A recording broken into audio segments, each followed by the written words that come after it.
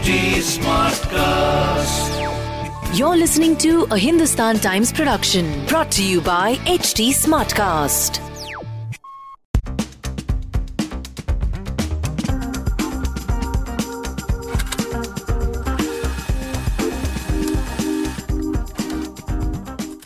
Over the last few days, we have witnessed horrific images coming in from Afghanistan as the people there have gone into hiding as the Taliban came back to power over there 20 years after the US came into Afghanistan. Now, what does this all mean for India? To talk about that, I have joining me former ambassador till 2016 to Afghanistan, Amar Sinha. Thanks very much for speaking with us, sir.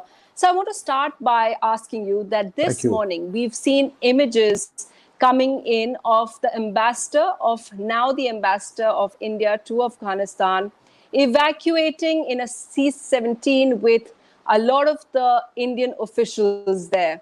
Now, what do you make of all this evacuation process that India has been involved in? Well, first, we have seen this evacuation started with the consulates. So first thing we have to remember that the security of our personnel, and India is there in a non-combat role, I think is of primary importance. So it's a call that the government has to take when they feel sort of reassured enough that our embassies could continue. So it is unfortunate, but it is true that they have been withdrawn today. I also woke up to that sad news. But that is a new reality which is taking over in Kabul, and we have to, I guess, adjust to it. And the implications for India will be, you will have to reset your policies. You have to look at different options. You have to see how the new government shapes up, whether it is inclusive, what are its policies, whether it's independent. I think these were the tests which would determine further actions of the government of India. You say that it's unfortunate, Mr. Sinha. Can you just explain that for our viewers? Because I remember we were just chatting before we started recording the interview. And when you first went in there, you were there inauguration of the new parliament. So for the last 20 years, India has been a major part of the rebuilding process that Afghanistan has gone through. Does that all get negated, sir? Well, let me start by saying, when you go into a forest in US, there are these boards which are used by environmentalists, which says, leave it as you found it. So today what is happening is really, we are seeing that Taliban is, it is in Kabul, but Afghanistan is on the brink of being pulled back to what it was in 2001. And that is what is unfortunate, because we invested in the future of Afghanistan, really, in the youth, in institution building, in democratic institutions, in the new leadership, a new rung of leadership. And I see that they will have a very bleak future right now, because we don't know how the Taliban government will shape up. But at least on social and religious matters, and on several matters, they'll be deeply conservative. They will be implementing Sharia law. They want to have an emirates. How they eventually treat their people will really be a test of their new governance, if it has evolved at all from 1926 to 2005. And that's why I say sad, because as we had always believed that Afghanistan's future does not lie in its past.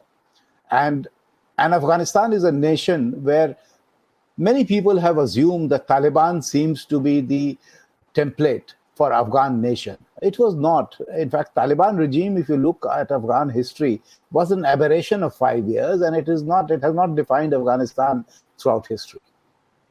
And the fact that we've seen the top officials now all being evacuated, and yet we see so many, Hindustan Times has spoken to individuals over there who are desperate. There was one person I spoke with who said that he couldn't get on the last flight because there was a necessity by Indian authorities of having a COVID negative certificate, and he couldn't get a printout. So the fact that top officials have come up, as many of our aid workers, as many of the, there are people hiding in gurudwaras over there. Does that send a signal that, we are not taking care of our citizens over there? No, of course, right now, there are two aspects to it. One is, of course, the civilian aircraft operation that had stopped. I think the embassy personnel have been evacuated on a military aircraft, and that is a totally separate process. We are hoping that the airspace will open up in 2 days because there was absolute chaos at the airport. There were people on the runway. In fact, yesterday you must have seen that while a US Globemaster was landing, there were so many people that Americans had to use 2 helicopters flying just 10 feet above the ground to drive people away from runway. So, and ATC is non-functional. So till this situation is put back, civilian operation will become difficult, and no aircraft is coming or going. So obviously people are stuck. What is also happening is there's tremendous panic. And this is something that the Taliban leadership, which is coming in, will have to reassure people that there'll be no revenge killing, there'll be no destruction of the city as we had seen in the Civil War or in 1996. That would reassure people. Otherwise, there are more people actually have died at the Kabul airport than in gunshots since Taliban has come. There are 10 deaths reported already. So, this panic is perhaps even more debilitating and causing absolute chaos in Kabul right now. Having said that, of course, government has also said that it will take care of its friends. They have already started an e-visa system. And some of these technical things that you said, COVID certificates, etc., those I'm sure the government will iron out those difficulties very quickly. So if we come back more to the policy of it and where India stands right now, Mr. Sinha, then we've seen yesterday, we've seen China speaking up, recognize the Taliban government, we've seen Russia speaking up. The fact is that many have criticized India for its silence. We don't know what India is going to do. Will India recognize the Taliban government? And then what is the repercussion of that? See, I don't think India will be in a rush to take any decision of that sort immediately. And obviously the withdrawal points to that. If there was a transition government, as it was being talked about yesterday, then that would have given you more time. Obviously, now the determination must have been that there will be no transition government because transition to what? Taliban has already taken over the palace, all the provinces, etc. So I guess they would like to have the regime. Then whether you recognize or you have diplomatic relations, those are subject to negotiations and mutual contact.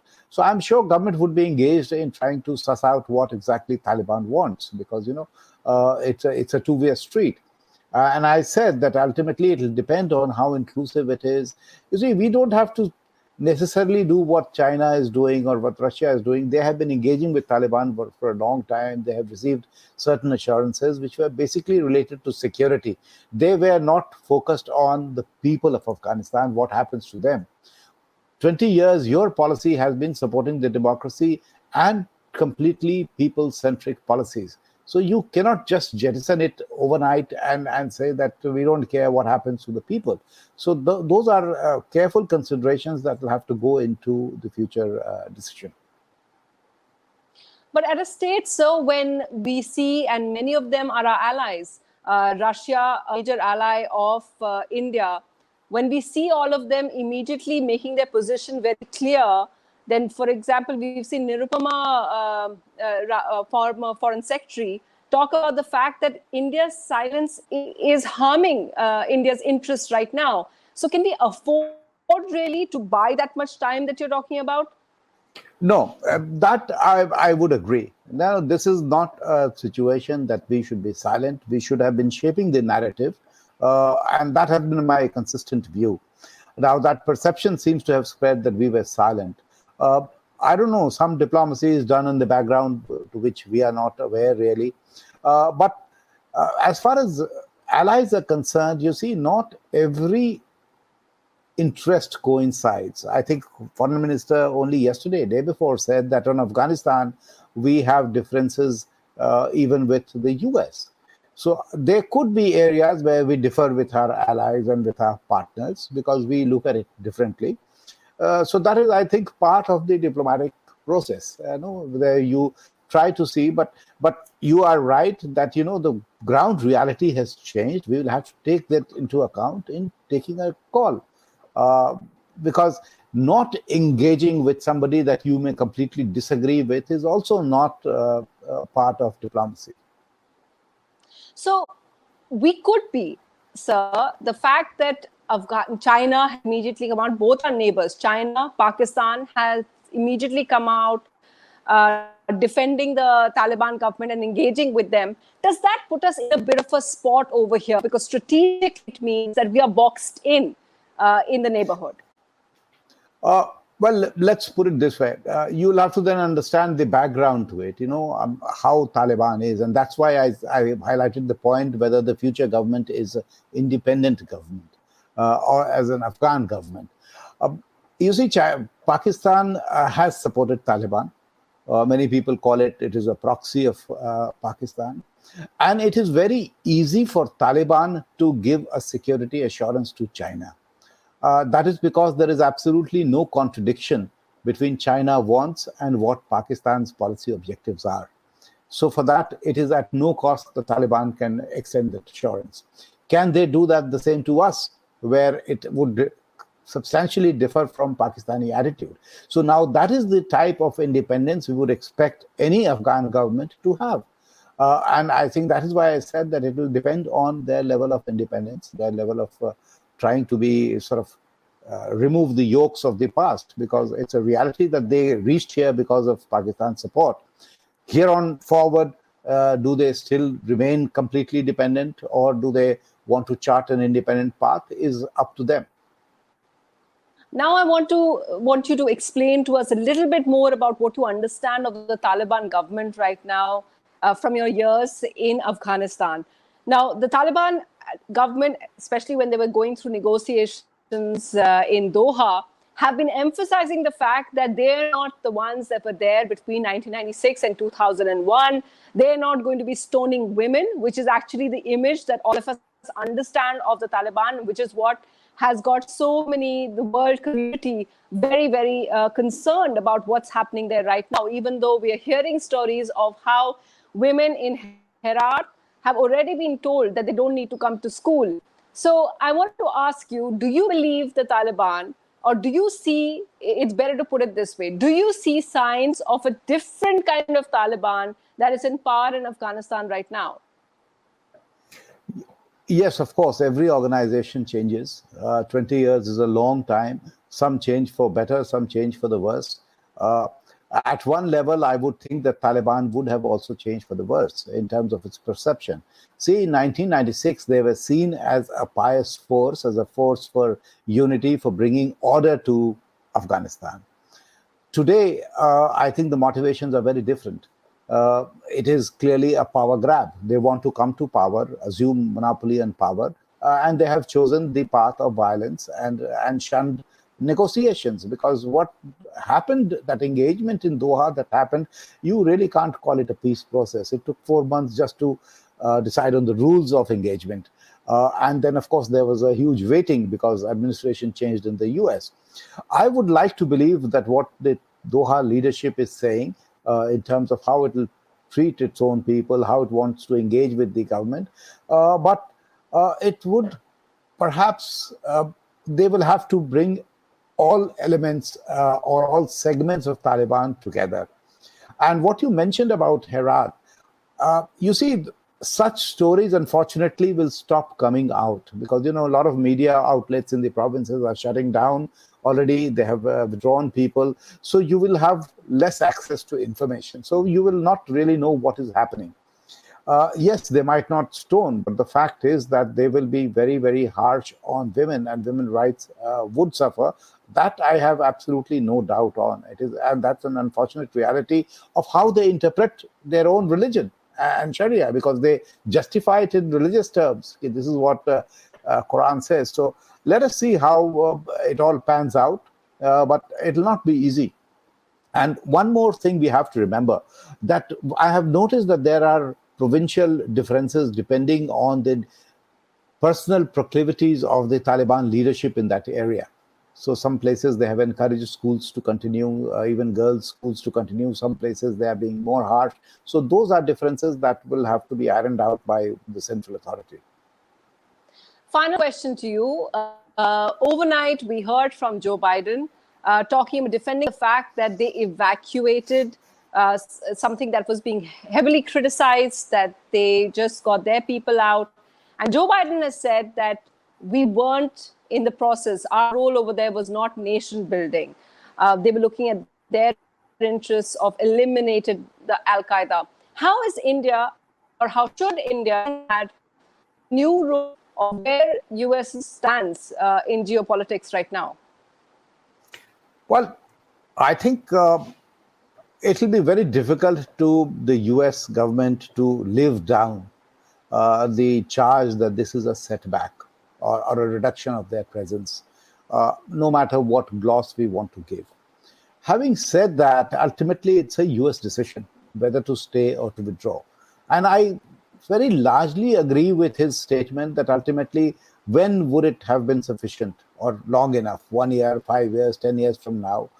But some of the justification, I find it very difficult. And obviously these are very, I know his deep belief that he wanted to end the war. But the reality is that Osama bin Laden was neutralized in 2011. We are in 2021. What was the US doing for the last 10 years? Was it not nation building? While I entirely concede that every nation can define its objectives, but the fact is those objectives have changed and goalposts have shifted in 10 years several times.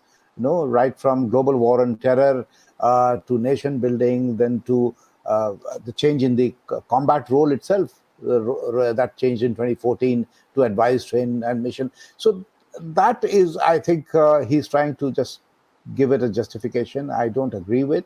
But the fact is that there's a deep disappointment among Afghans, and they're feeling a sense of letdown, abandonment, etc. So that is something for the American policymakers to see, that how do they offset this perception of their withdrawal from the region. Mr. Sinha, thank you so much for giving us this perspective as we wait for India to firm up its stand on the change of leadership in Afghanistan and in our neighborhood. Thanks very much. Thank you. Thank you, and all the best.